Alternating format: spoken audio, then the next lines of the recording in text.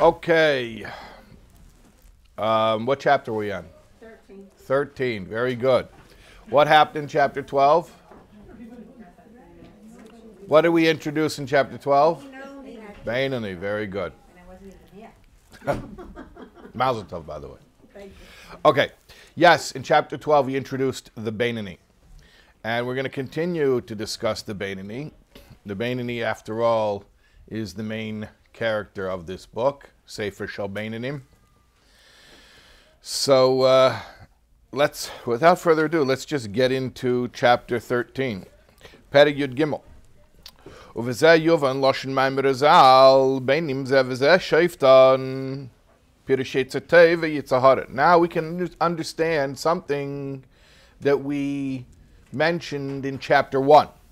Way back in chapter 1 when we were throwing out these terms Tzadik Rasha Beinoni without even really knowing yet what they meant.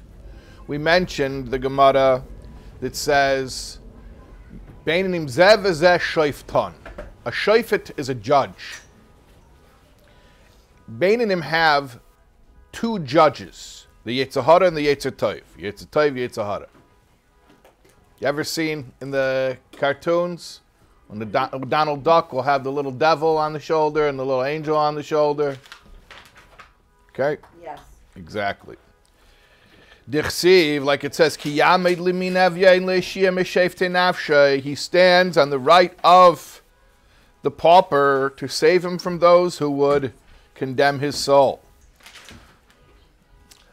It doesn't say that he has two rulers, it says he has two judges. What's the difference between a shofet and the meishel? A judge and a ruler and a judge? Because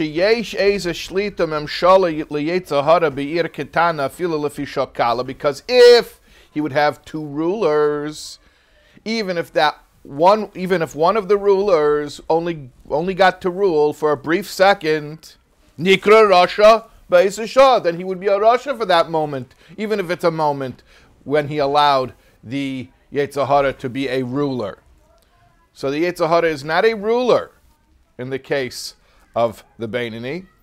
Ella, rather, HaYetzirah Einei Rak al derech mashal kemei shefet v'dainai medaite b'mishpat. He's just a judge who says his opinion, like a panel of judges, like a Supreme Court, where you do have a dissenting opinion.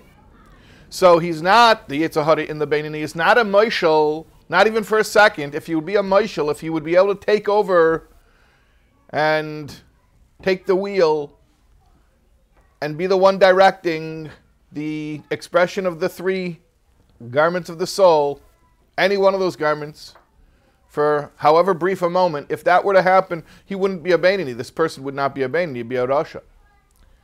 However, that's not what happens. That's not what happens. The Yetzirah does not moshel, it's not leading, controlling, carrying anything out. No. Oh, so he doesn't have a Yetzirah. I didn't say that either. Then he would be a tzaddik.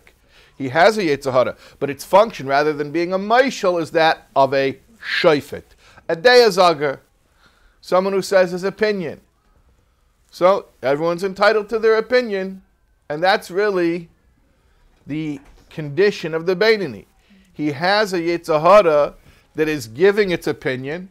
He's like a keyboard warrior. You know, the people online who like to give shocking hot takes on every issue, trying to troll you.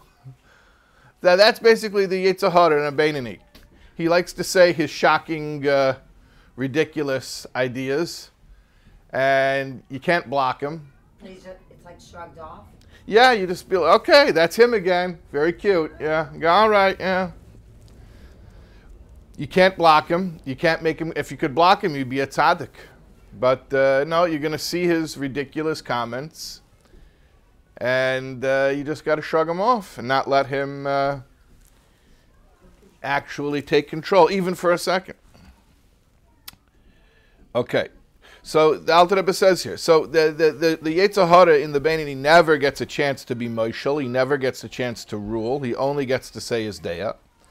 V'afal pikein yachal yesh lo yeh psak halacha kach lamaaseh, Even though the Yetzer Hara is vociferously stating his opinion, let him say his opinion. Let him say it as freedom of speech. Say it as loud as you want, man. But that's just your opinion. So he doesn't have to be the one who gets his way, because there's another judge. Who's the other judge? Yetzer Tov, who's going to come and say, but I also got an opinion. Oh, so now we got a, what do you call it, stalemate? Yetzer Hara's got an opinion. Yetzer Tov's got an opinion. What are we going to do? What are we going to do? You know about the guy, first night after the chuppah, he says, you know what, tomorrow morning is my first day as a married man, my new life. I'm going to get up at 5 a.m. and go to kollel. I'm not going to sleep in. I'm going to get up at 5 a.m. and go to kollel. That's what he said he was going to do. He set the alarm for 5 a.m. And he woke up at 5 a.m. and he says, you know what? He heard a voice that said, go back to bed. Sheva brachas, go back to bed. He says, oh, I know you. You're the Yetzer Hara. Get out of here. And he was about to get out of bed. And then he heard another voice saying, come on, start your new life. Sheva brachas is perfect time to get up at 5 a.m. He says, I know you. You're the Yetzer Tov. I'm going to listen to you. But then he heard that first voice come back, and it said, hold on a second. You're going to disturb your wife. Come on. You're chosin day melech. You're like a king. You got to sleep in a little. It's okay. You'll wake up before Seifrim Krishma. He's like, oh, that sounds very reasonable. Hold on. I think this is the Yetzer Hara. And then another voice came and he said, come on, you got to get up. And however you start your new life, this is how it's going to be for forever. And he says, yeah, that's the Yetzer Tov. And anyways, he said they were going back and forth. Back and forth. Back with Yetzer Hara, Yetzer Tov, Yetzer Hara, Yetzer Tov. And each one would say such a good argument. The other one would have a counter argument. And they were arguing back and forth. I want to tell you, though, in the end, you know who won? Yetzer Tov won. It took him 5 hours, but he won in the end. It took him 5 hours, but he won in the end. 10 a.m. Yetzer Tov won. By 10 a.m., the Yetzer Tov won. Very nice. Okay. So, the Yetzer Hara is a shofet. He says his opinion. And the Yetzer Tov is a shofet. He says his opinion. Okay, we have a stalemate. V'tzarech la'achriya b'neihem. You have to reconcile between the two.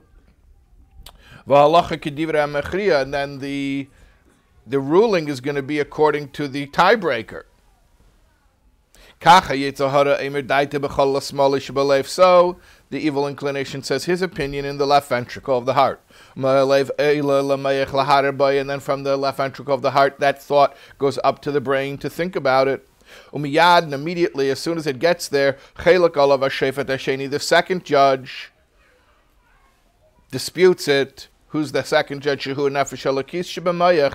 the godly soul which is in his brain. And like we learn in chapter 9, that the place, the location of the Yetzer Tov is both the brain, but also then it's like colony is the right ventricle of the heart. So now you have the Yetzer Hara coming up from the left ventricle of the heart, going up to the brain to try to be mahar in its impulse. And then you have the Yetzer Tov countering from the brain and going down to the right ventricle of the heart. And we're in a stalemate. And what are we going to do? The halacha, the final ruling, will be like the tiebreaker. Who's the HaKadosh Baruch Hu, Ha'ezer Yetzer Tov. Yeah, you know, that Kadosh Baruch Hu's always, he's got his favorites. So, yeah, you're always taking his side. Yes, that's true. HaKadosh Baruch Hu is going to take the side of the Yetzer Tov. So when we need to have a tiebreaker, very conveniently, Baruch Hashem. Now, if you don't put up any resistance, so then the tiebreaker doesn't help. But if you're stuck in a stalemate, the tiebreaker is going to come break the tie. Yeah. Are we just describing the inner conflict right now? Yes. As opposed to? As opposed to like moving forward to another topic. Oh, you're asking, is this telling us what to do, or is it just describing us? This is what we ended off with last week, that the Beinoni externally in the garden is perfect, but there's an internal conflict, so now we're just delving into the... Okay, yes, it's correct. Basically, what we said last week, the condition that we described last week, we are now describing the inner mechanics of what is occurring. Because we said, sort of in a very general way, that last week in chapter 12, that the Beinoni is never going to listen to the Yetzer Hara. Okay, but that's the end result. What's behind the scenes? So now we're describing the behind the scenes. Behind the scenes, there's one shofet says his idea or his opinion, another shofet says his opinion, and then Hashem comes in as the tiebreaker between them. Yeah, exactly. So if one listens to the shofet of the Yetzer Hara, Yeah. that's from Hashem. If somebody listens to the shofet of the Yetzer Hara, then Hashem doesn't even have a chance to come and break the tie. He didn't give it a tie-breaking situation. So Hashem only steps in if it's equal. Right, you do your part. They both have good reason to pull. The Yetzer Hara never has good reasons. So when does Hashem step in? When you resist, he can only come in and break up a tie. If you roll over and you just go and do whatever the Yetzer Hara wants, Hashem doesn't, what can he do there? You have free choice. So what do you mean when it's a tie? When it's a tie doesn't mean objectively that they both have equally valid arguments. A tie means where you are giving pushback to the Yetzer Hara. The Yetzer Hara comes to you and says, do this. And you say, okay, well then Hashem's not getting involved. He gave you free choice. Okay? But let's say the Yetzer Hara comes to you and says, hey, I got an idea. And you counter that from your Yetzer Tov and say, no. Oh, well now we're in a deadlock. What are we going to do? So then Hashem comes in and breaks the tie by saying, let's go with the Yetzer Tov. You have to create the stalemate by resisting the Yetzer Hara. If you don't resist the Yetzer Hara, there's no tie to break. Well, once you resist the Yetzer Hara, isn't there no tie? Haven't you resisted? Well, no, that's the whole point he's making. On your own, you would not be able to resolve this situation. You'd be stuck forever. It's because Hashem's going to come in and give a boost to the Yetzer Tov that the situation will get resolved favorably. Only once you resist. But only once you resist it, correct. I mean, resist and Hashem will then support you.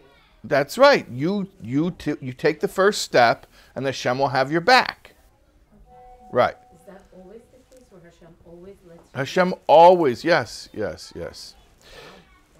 Now, can I say that the mechanics that are described here about the Beinoni would also apply to the Rasha when the Rasha chooses to fight the fight? The only thing is the Rasha doesn't always fight the fight. So Hashem can't come in and take your side if you haven't yourself taken a side. Well, if the Russia came in and decided to take the side of the Yetzer Hara, does Hashem come in? Still No, you have free choice. What? No, if you He's not going to change it. He's only there if you have to make a decision between the two. But once you're leaning already to that side, he doesn't come in to try and dissuade you? No, you have free choice. Okay. So you're asking, are we able to finish this and resolve this on our own? And listen to what the Alter Rebbe says. He quotes the Gemara here. Kamaimir Rizal. Ilamole Kadosh Baruch Hu Ezrei. If Hashem wouldn't come to his assistance, the person's assistance, Ein Yacholai, he would not be able to overcome the Yetzer Hara. Really? Yeah. If you would not have divine assistance, you would never be able to overcome the temptation. Hashem created the Yetzer Hara so well. He designed it to be so effective at what it does that it is insurmountably resistant. You cannot overcome it on your own. On your own. Underline the words on your own. What about That's not overcoming it. The first step isn't overcoming it. You cannot win this on your own. Interesting. Because he's not a tzaddik. Let me say it like this. There is no secular humanistic model of Tanya. With all of Tanya's impulse control and what people try to say, oh, this is CBT, and all of that, there's an inherently spiritual and theistic foundation of the entire model, which is that ultimately your impulse control only is favorably resolving the conflict because of a godly assistance. So you can only get it so far. You can't finish the job on your own. Okay, this is not just you can do this, you've got it, just say no, just resist. Yeah, I would like to do that, but my human power on its own is insufficient to overcome my own Yetzer Hara. I need Hashem. Yeah? We can't blame humans for not. Then we should turn to Hashem and say, where have you been? Well, so now you want to say, and I like that, it's very Jewish to say, well then, how can we blame anyone for any sin? Because really, it's Hashem. He should have stepped in. When one little kid is smacking another little kid, where's the mora? Where's the mommy? Where's the tati too? Where's the adult to come break it up, right? So, and I like that. It's very Jewish to hold Hashem accountable. But I want to answer and say, you know what? If you resist, Hashem will step in. It's where you didn't resist, and then what do you want Hashem to do? So, look, on one hand, we cannot overcome the Yetzer Hara on our own. There's zero chance of doing it on our own. There's no secular humanistic parallel model for this. We can't do it on our own. On the other hand, Hashem, quote unquote, can't be the machriya or the tiebreaker unless you give him a tie to work with, which means that you resist.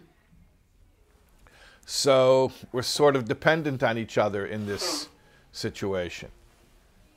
We've got to resist, and then Hashem's got to come in and make the difference, push us over the edge. But what does it mean when the Gemara says, if not for Hashem's assistance, we would never be able to overcome the Yetzer Hara? This is what it means. Yeah? We do resist sometimes, and we still do it. What? Sometimes we do resist, and we try to resist, and we still do it. We do resist. Do the wrong thing. Yeah. Doesn't it have to be equivalent to the Yeah. So the question is, but we do resist. Because we're not a Beinoni. I think. What does it mean to resist, and how much do we need to resist in order for Hashem to step in? What does it mean to resist, and how much do we have to resist in order for Hashem to step in? These are the questions that are on the table right now. Or how about, I change the question to, how often do you have to resist? Because I think that's a more helpful way of phrasing it. And the more you do it, Well, what I had in mind is this. I may be able to resist and overcome in this moment. But what happens if the same exact temptation persistently returns? And after the 10th time, I just get worn down and I tell the telemarketer, fine, whatever, okay, right? Because I'm just exhausted. Yeah. So what am I going to argue later? But I told him no 10 times. Or I told him no 9 times. And the 10th time, I just didn't have koyach left. So you're saying sometimes we resist and it doesn't work. Not really true. What happens is we stop resisting. We get tired of it. And one of the things you have to realize about the Beinoni is that he's committed to this grind. The Beinoni is going to engage. You think that the Beinoni resists one time in the morning and then it's like, oh, now it's smooth sailing until tomorrow? We said yesterday The only time it's smooth sailing is in the middle of his davening, and then immediately after he finishes davening, he's being beset by all this internal conflict. And it doesn't mean once, it doesn't mean twice, it could mean every single second. And all you have to do is let your guard down once, and you're no longer a Beinoni. So you ask, how much does he resist? My answer is how often? And the answer is every time. 100% of the time. Yeah, well, that's the intensity of the Beinoni, is the constancy of it. Yes. Yes. Okay. Now, let's talk a little bit more specifically about the form that this divine assistance comes in. This presence of God which breaks the tie.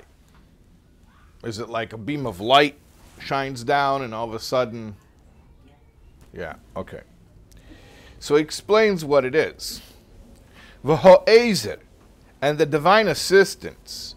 He ha'ara shemea er Hashem al nefesh halakis. It is the divine emanation that shines godly light onto the godly soul. Lies la yisrin shlita al sichlos haksil v'yetzahara, to give it a one-up, to give it an edge over the foolishness of the foolish Yetzahara. Like the advantage of light over dark as mentioned above. Remember last week we spoke about our metaphor of light and dark? That the way in which light replaces darkness is automatic.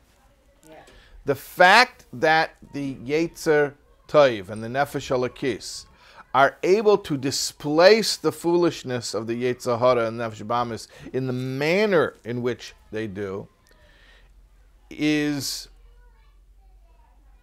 can only be attributed to this divine property endowed within them. In other words, the Yetzer Tov is not just doing God's work, it's also been endowed with a certain godly property, which is what we call the ha'ara of Oir Hashem, which is Meir, which gives it this special advantage of light over dark. What we mean to say is the way that, we'll call it the Oir, the spiritual light, functions is it has different properties. It functions differently than the spiritual chayshech, the spiritual darkness. In other words, it's not really an even fight. It's not like two equal and opposite forces opposing each other. The Yetzer Tov functions in a way completely differently than the Yetzer Hara functions, just as light functions completely differently than darkness functions. And the upshot of that, let's go with the mashal, the upshot of the difference between how light functions than how darkness functions is, or at least one practical outcome of that is, how the manner in which light automatically replaces darkness. It's not an even fight. They're not really mirror images of each other that are engaged or embroiled with each other.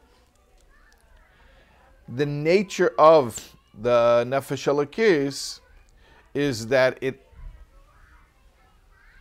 it's how do I put this? It's not just, okay, when the two are fighting, you have two boxers who are boxing each other and they're totally equally matched, but then the fix is in because the guy who owns the venue, he likes one fighter more than the other one. So when there's about to be a tie, as inevitably there's going to be a tie because they're totally evenly matched, so then the owner of Caesar's Palace comes in and smashes a folding chair over one guy's back.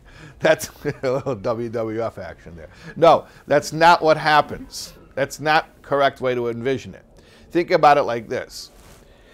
The Yetzer Hara and the Yetzer Tov are fundamentally different in the way that they function, so that when they do square off against each other, there's something inherently different about the Yetzer Tov, which gives it a fundamental advantage over the Yetzer Hara, which is best likened to the way that light deals with darkness. It's not like you have, like where I was talking about last week, that you have, I gave you the HVAC muscle. You have a bunch of hot air in the room and you need to replace it with cold air. So you got to move out the hot air to move in the cold air. Remember I was talking about this last week, about air conditioning? Yeah? All right. But when you have light, it's not like, oh, you got to move out the darkness so you can move in the light. That's not how it works. Once you move in the light, the darkness is gone. Now, as we mentioned a few minutes ago, you may have to do that repeatedly, but at least in the moment, that's the nature of how light functions, and that's the best way, albeit metaphorically, to describe the inherent advantage that Hashem is giving the Yetzer Tov. That once the Yetzer Tov asserts itself, it automatically displaces the Yetzer Hara, at least for that moment. So what makes us then go back to the Yetzer Hara? Like if we're in the Yetzer Tov land and it's asserting... It's a rematch. What part of us? It's a rematch. So you won that one. Now there's another one. So we're always being challenged. Yeah. The point is not to be free of the challenge, because you're going to be challenged and re-challenged. The point is to know that at any given moment when you are being challenged, you have to know that it's not a fair fight in a good way. In a good way. It's not a fair fight in a good way. That if you resist with your Yetzer Tov against your Yetzer Hara, your Yetzer Tov has an inherent advantage over the Yetzer Hara. What does it mean to resist? What does that mean? Like just tap into that energy of the Yetzer Tov? Well, on a very simple level, he's just talking about being aware.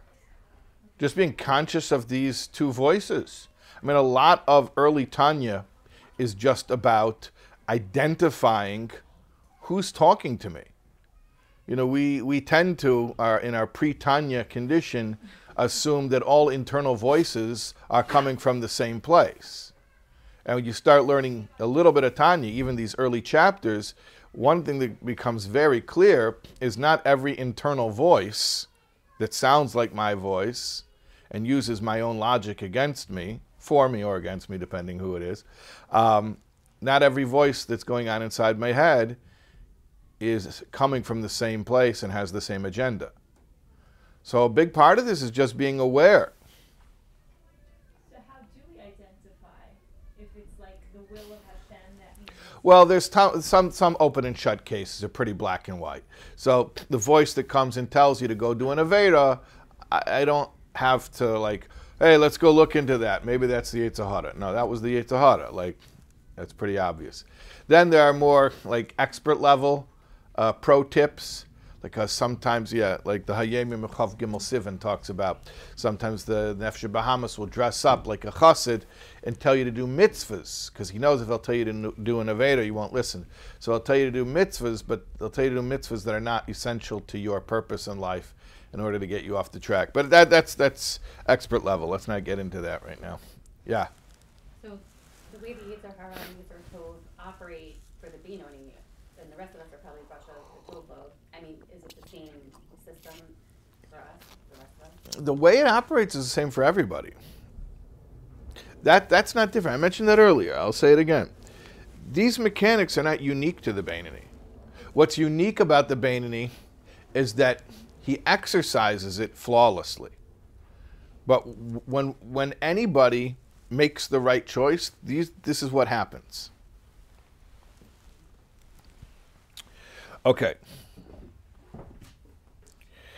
So he immediately displaces the spiritual darkness with spiritual light.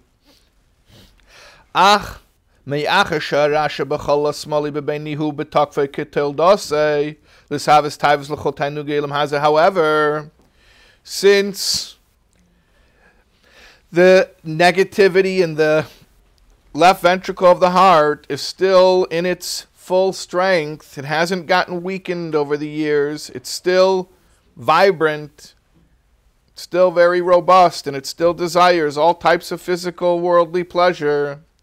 It hasn't become nullified. It hasn't been dislodged whatsoever. The only thing is it doesn't have any power to spread itself out into the limbs, meaning on an emotional level, the Nefesh HaBahamis is very active and very vocal. It just doesn't get to carry out its will into actual behaviors. Why? Because Hashem is taking the side, is standing behind the pauper. The pauper is the Nefesh Elokis, and assisting him. Lochei nikra kirasha. Therefore, this persona is labeled as kirasha, with a chaf hadimyan, like a rasha. He's not a rasha, he's a Beinoni. But he's like a rasha, inasmuch as his internal struggle is identical to that of the rasha. The outcome is different than the rasha's outcome, but the internal struggle is the same. Remember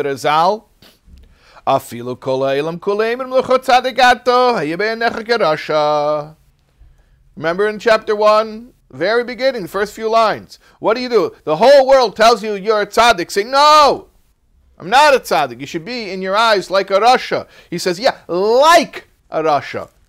V'lei rasha mamish, not literally a rasha. Like a rasha. So that one little letter makes a huge difference. Now we've answered one of the big early questions in Tanya. Remember in the very beginning of Tanya, we said, hold on a second. The Gemara says, if everyone tells you you're a tzaddik, say no. I'm not a tzaddik. I should think of myself in my own eyes as a rasha. So he says, it doesn't mean as a rasha. Think of yourself that you are a rasha. It means similar to a rasha. In what respect? Internally, I've got the same impulses as a rasha. And furthermore, like he says here, I shouldn't fool myself to think that those impulses have waned. Let me ask you a question. Because the Beinoni has had flawless behavior for a year, for 10 years, for 50 years, you think that makes his animal soul weaker? No, not at all. Not at all. He's still kirasha. Internally, he's still grappling with the same stuff that the rasha grapples with. He's not really grappling. It's just that you're machshava. A momentary thought that he manages to push away. So much so that his machshava is not sullied. But that's what grappling means. That's a big fight. Let's not minimize it. Let's not. I thought it's not a fight. I thought it's not. It's a huge fight. It's a huge struggle. I thought it's just a momentary thought that he manages to immediately push away. A momentary thought that comes every moment. Doing it all day. This nudnik, yeah, it is exhausting. It can be exhausting. Yeah, it can be exhausting. Okay, that's not the question I had. It's like a recovering addict who has to surrender to a higher power. They say an addict is never not an addict, even when they stop using. It's every single day. Right. So it's a very good comparison in many ways. Maybe not 100% consistent, but in a lot of ways. And one of the things you're saying is, the higher power thing. Like we were just saying, the fact that I'm able to make the right choices consistently and maintain status as a Beinoni, not because I'm so strong. No. And it's not because my disease is less strong. No.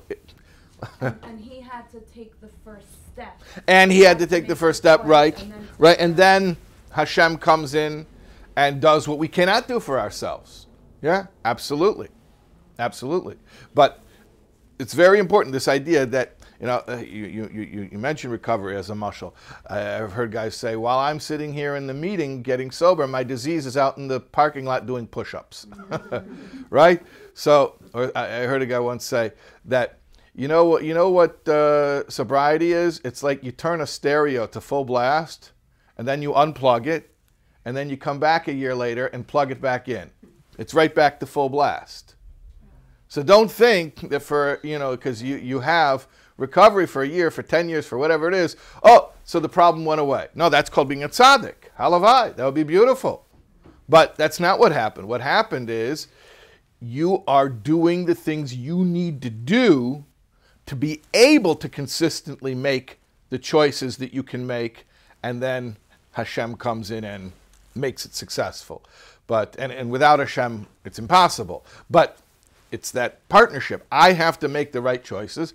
If I don't consistently do the things that I have to do, even with all of Hashem's help, this whole thing falls apart. So, yeah. The Yetzer Hara and the Yetzer Tov, is that in the animal soul? Because the godly soul doesn't have a Yetzer Hara.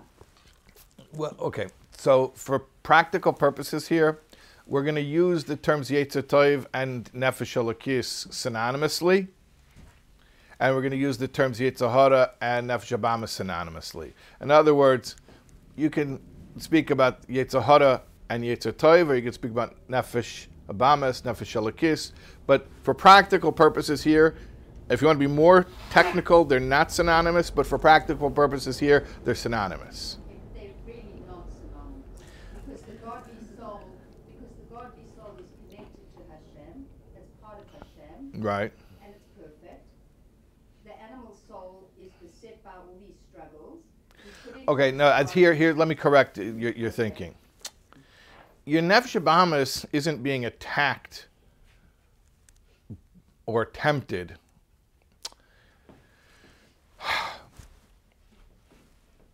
You, who's you? That's a whole other discussion. You have a Nefesh Abamis and a Nefesh Elokis, and they're fighting over you. Who are you? Let's just say, in the terms that we're already familiar with, chapter 9, you're the small city. Okay? So it's not that you are one king or the other. It's that the two kings are fighting over you. To get behavioral control. And to get superiority. One of them is going to. Superiority means behavioral control. So at tzaddik, how does the tzaddik look in that scenario? So the tzaddik that we learned about in chapter 10, he also has two kings, but the king who normally ruins your life has either disappeared, he retired, he's gone, or he actually became best friends with the good king and carries out his agenda. So the light, in that case, overwhelmed the darkness of the bad king. So in the case of the tzaddik, the Yisana Oyer Min HaChoshech, the advantage of the light over the dark, has even exerted itself on the emotional and cognitive levels, where he only has holy emotions and holy thought processes. In the case of the Beinoni, that advantage has only exerted itself as far as behavior. So the tzaddik is in this world. Yeah, sure. To lift the sparks. What the function of the tzaddik is, we're not so. It's not so pertinent to our discussion. Well, it kind of is, because then what is the point of being the tzaddik? Yeah, I don't know. The tzaddik has to be. I know it's Sefer Shel Beinim. We don't really find out the point of being a tzaddik in this book. Is the tzaddik here to save us? That's why they're 36 No, righteous people no. in the world?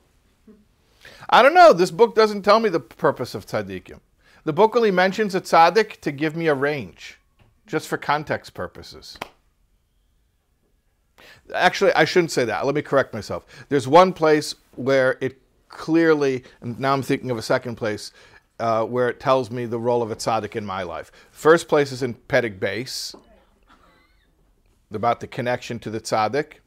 And then also in the next chapter, in chapter 14, in Perek Yud Daled, it tells me that if I do everything I'm supposed to do, I could become spiritually impregnated with the ruach of a tzaddik.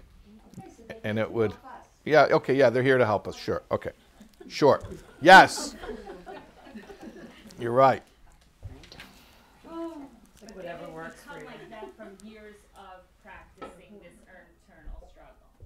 The tzaddik? Right. No, they're just a different category. Okay. So listen to this. We just said that this Beinoni is not a Rasha, but he's Kir Rasha. He's like a Rasha. V'lei Rasha mamish, not literally a Rasha. God forbid. Ella sheyachzik atzmei lebeinoni. Rather, he should hold himself to be a Beinoni. V'lei lahaymin laha'elam sha'emin sha'rasha beinizbatel legabi atev shazu medregas tzaddik. He shouldn't listen to everyone who tells him that his Ra became nullified to his Toiv, because that's a description of a tzaddik. So remember in the very beginning of Perek Aleph, we said that even if the whole world tells you, tzaddik ato, you are a tzaddik, don't listen to them. Why not? Because you should know, yeah, this perfect behavior that the world is seeing, and they're assuming that this is I roll out of bed in the morning and I behave like this without any struggle. That's why they think I'm a tzaddik, but I'm not under those under that misimpression. I know that my behaviors are tzaddik-like, but internally there's a lot of struggle that goes into maintaining that. Ella, rather. And if there's so much struggle, how is the machshava also not sinning? Do you understand? Remember we said there's 3 levushim. Machshava, Dibur, and a Beinoni is on all 3 levels. But just because he doesn't, I understand the question you're asking, similar to what you're asking a few minutes ago. Let me just try to clarify. When we say that the Beinoni is free from sinful thought, we don't mean to imply in any way that he's free from the impulse for sinful thought. That's why I love that story about Reb Zev of Zhitomir, about the knock at the door. Please imagine, well, if you love the story, please imagine that the knock is going on 24/7, and it doesn't stop, and it goes for years. But you don't open the door. Okay. But he's got to resist. You don't open the But door. imagine there's a knock that doesn't go away. It doesn't go away. You wake up at 3 in the morning, and it's still going. He's still knocking. You go on a vacation, it sounds like torture. It sounds like hell. Remember Yeah. we discussed hell? That's what it sounds like, that little guy. That who's distraction, going through yeah. distraction all day. Yeah. Don't 11 we all months. have that? Don't we all have that? Except some of us succumb and the Beinoni does not succumb. So we all have that internal fight going on all the time. Well, I don't think it's consistent. I think there are fluctuations. There are times when the knock is louder and times when the knock is quieter, times when the knock is more frequent, sometimes when it's less frequent. But what we're describing here, a Beinoni could very well be somebody who's constantly having that bid. I call it a bid. The Yetzer Hara is making a bid. Hey, can we think about this? Hey, can we think about this? Hey, can we think about this? You ever take little kids to the grocery store and they ask if they can buy candy? Oh, yeah. Okay, so sometimes you say no, and that's it. Sometimes it's an ongoing, even after you left the grocery store. Can we go back and get, no. Sometimes you buy it. And sometimes you buy it, and then you're a Rasha, you're not a Beinoni. Right. Beinoni never buys the candy. I'll buy the candy when I want to buy the candy, not when you tell me to buy the candy. Aren't there behavioral strategies we can utilize to set ourselves up for success so that we don't have this internal struggle? You're asking a question, which is an inevitable question, which is, I'm going to repeat your words, aren't there strategies we can put into place that would minimize the amount of struggle required? And the answer to your question is absolutely there are, and we will need to ask this question and answer this question at some point. 100%. At this point, we're simply learning our first tool, Mayach Shalt Alalev, exert the inherent dominance of the mind over the heart in order to have perfect impulse control. Now, you're 100% right. at some point, I would appreciate a strategy for mitigating the degree of impulse control that's going to be required. Which we must already be all utilizing to some degree. Yeah, okay. But just so we'll keep you engaged here, that's going to be the question in Perek Tes Zayin and Yud Zayin. And then we're going to return to it in Prakim Mem Aleph through Nun. We have to get there first. But we have to get there. Right. Okay. Yes. All right. So let's continue here.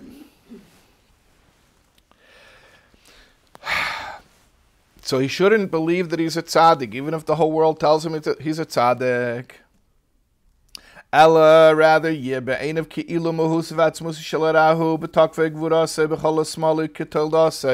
should realize that the negativity in his heart is just as strong as the day he was born. It did not leave. Don't fool yourself, even if you're flawless in your behavioral control. Actually, to the contrary, his nefesh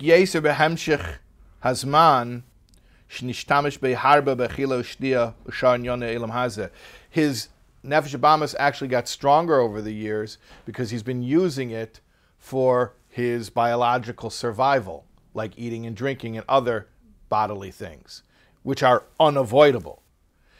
It's unavoidable that the Beinoni is going to have to hold on to his nefesh bahamas, because that's what's going to maintain his physical survival of his body. So here's the crazy thing: you have this Beinoni who's been flawlessly managing the behavioral struggle for years or for decades, and you ask, well, after all this time, I would assume now your nefesh bahamas has atrophied. Maybe he's weaker. Maybe he's given up. And the reality is, no, actually, my nefesh bahamas is even stronger today than when I started struggling against him. Well, if he's even stronger, then how are you still able to maintain being a Beinoni? Well, God. First of all, yeah, God is helping me, yeah. But also I'm stronger. So he's stronger and I'm stronger. Which is why, if you're not going up, you're going down. Like running up the down escalator. Because the animal soul is going to get stronger over time. And that's in the best case scenario, where a person's a Beinoni and has perfect impulse control, and the animal soul is getting stronger over the years. Imagine the person who's indulging the animal soul by taking behavioral missteps. So the important idea here is the identity of the Beinoni. He has to know who he is. He has to understand that the image that the world sees is one thing, and that's within his power, and that's why the whole focus is on that, on the behaviors. But that's just the proverbial tip of the iceberg. Behind all of that, he's Ki Rasha. He's exactly like the Rasha. Let's see how far we can go. Maybe a few more lines. Let's go maybe a few more lines. Va'af mi sheteres Hashem cheftzeh v'yega bo yema v'layla lishma. Even somebody who his sole desire is to learn Torah and he meditates upon Torah day and night, that is not a proof whatsoever that he's gotten rid of the Ra. You look at the guy, he's a masmid bilimudei. The guy doesn't do anything but sit and learn Torah all day. He must be a tzaddik. Maybe, but the fact that he sits and learns Torah all day is not the proof of that. In fact, I think you're beginning to catch on. There's absolutely no external proof that anyone's a tzaddik. So he's sitting and learning Torah all day. He must be a tzaddik. No, not necessarily. Ela yachal yes. Rather, what's possible?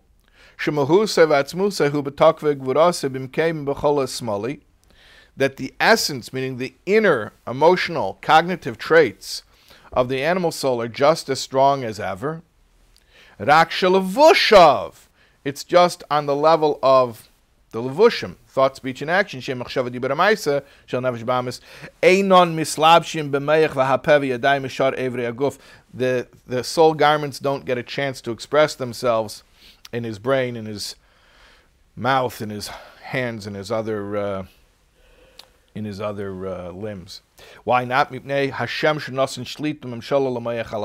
Because Hashem has given power of the mind over the heart, and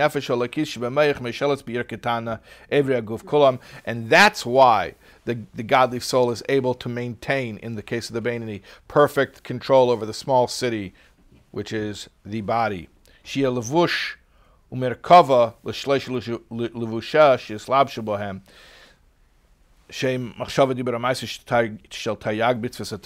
That the end result is that the person is exclusively a garment or a vehicle for the thought, speech, and action of Torah mitzvahs.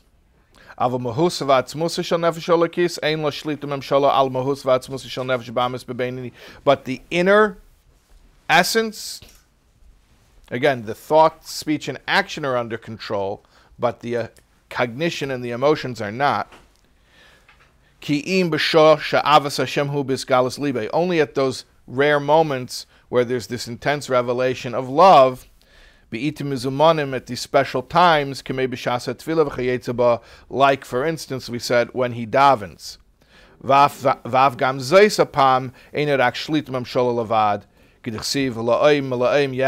And even at those times, it's still having to hold it back. It's not like, we'll put down our weapons and we won't get slaughtered.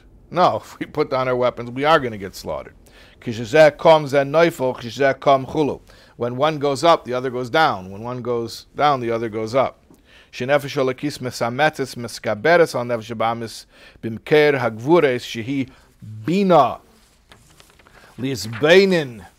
B'gedulas Hashem ein sof baruch hu lahelid ava azah laHashem k'dish bi eish b'chol yamani shebelibei v'oz yiskaf yisitracha shebechol smoli.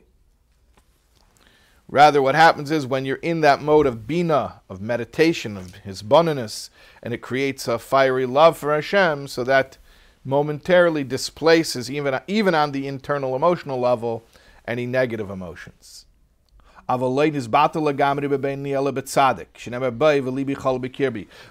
that ra is not batal in the Beinoni, only in the tzaddik, where it says, my heart, meaning the negative emotions of the heart, are dead within me.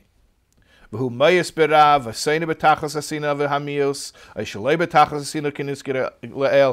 tzaddik actually detests ra, either completely or incompletely. Remember, those are the two levels of tzaddik that we mentioned in chapter 10.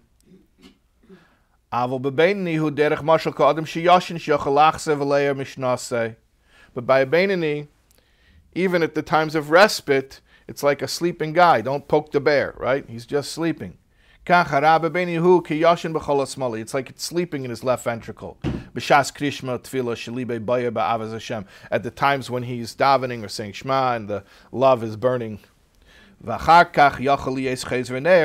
then, right afterwards, boom, comes flooding back. So you should know, even in the times when the Beinoni has this respite, where even on an internal level, his emotions are consistently holy and pure, all the way 100%. Yeah, but that's a temporary condition that can be lost in an instant, and then all that other stuff will come back, and then the emotional conflict will return. Now, the behavioral conflict is always going to be 100%. He's always going to be flawless in that area.